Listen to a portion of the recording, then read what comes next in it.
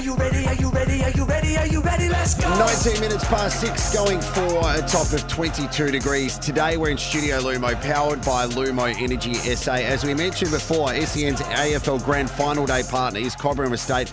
Premium Australian extra virgin olive oil and Alternaleaf. Just book your online appointment at alternaleaf.com.au. Saturday, 1 p.m. It all starts on SEN SA. Bicks. What we like to do every morning is give away stuff. So we've got that Signet Boost power bank. It will keep your phone, tablet and earbuds powered 24/7. It's as simple as this. The first person we speak to each morning, we give away something to. So Our number, 1300 736 736. Call us, you call, you get on the air, you win. Simple as that. You can talk about anything. It could be the Sandford Grand Final over the weekend. It could be the Brownlow medal last night. It could be your Grand Final tip for Saturday. Just let us know. That number again, 1300 736 736. Just on another piece of information, Nathan Bassett was informed yesterday that his contract was not going to be renewed, which is, I was a little bit surprised by that. Most people think that Nathan is a great coach. He's had enormous success personally at Norwood when he was coaching that team, and we love chatting to him. He's got a great sort of knowledge of the game. So Port Adelaide, I guess, if you don't change your head coach, you need to make some adjustments, and the merry-go-round begins. So Nathan Bassett now looking for a new position. Some people were suggesting that Nathan Bassett was, as I've once heard it referred to, an escape. What was that? A goat. So the word is scapegoat, but I've once heard someone call it an escape goat. So that's hurt your ears, hasn't it? It was very loud. So Nathan could be the fall guy or could be the first domino to fall at Port Adelaide. Who knows? Yeah, we'll wait and see. But once again, when you keep your senior coach, your head coach, then often if you've, they did an intensive review about how Ken was going. If there are some holes in the coaching team, we always talk about it being a team.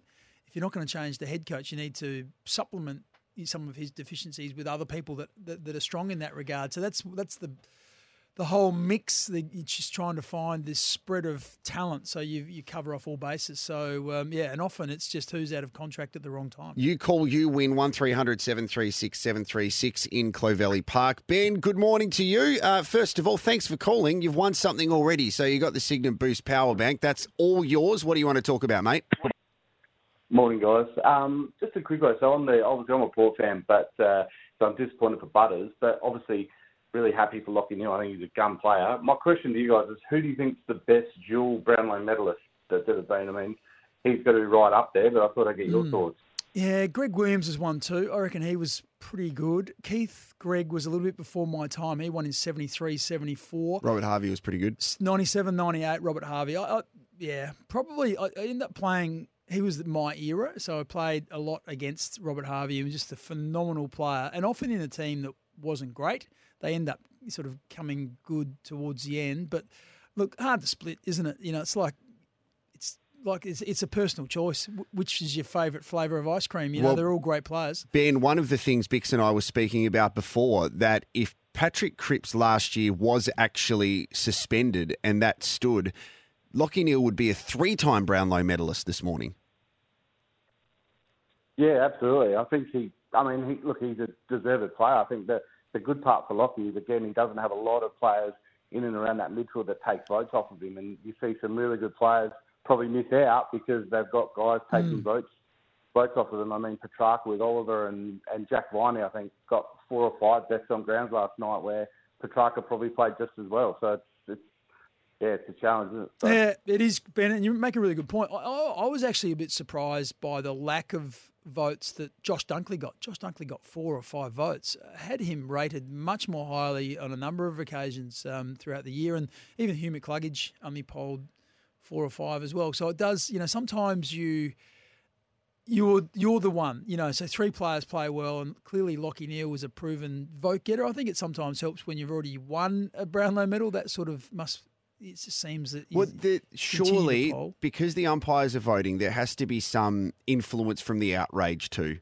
So What do you mean influence from the outrage? So next year, everyone, let's talk about Zach Butters, for example. Everyone was talking about Zach Butters throughout the year, wins the Coaches Award and wins a stack of awards. But he didn't poll incredibly well. He came 4th or 5th. But he was everybody's favourite alongside Nick Dacos going into last night.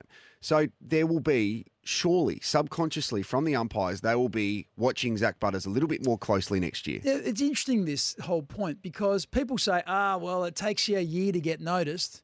Will Ashcroft, 11 votes in his first year.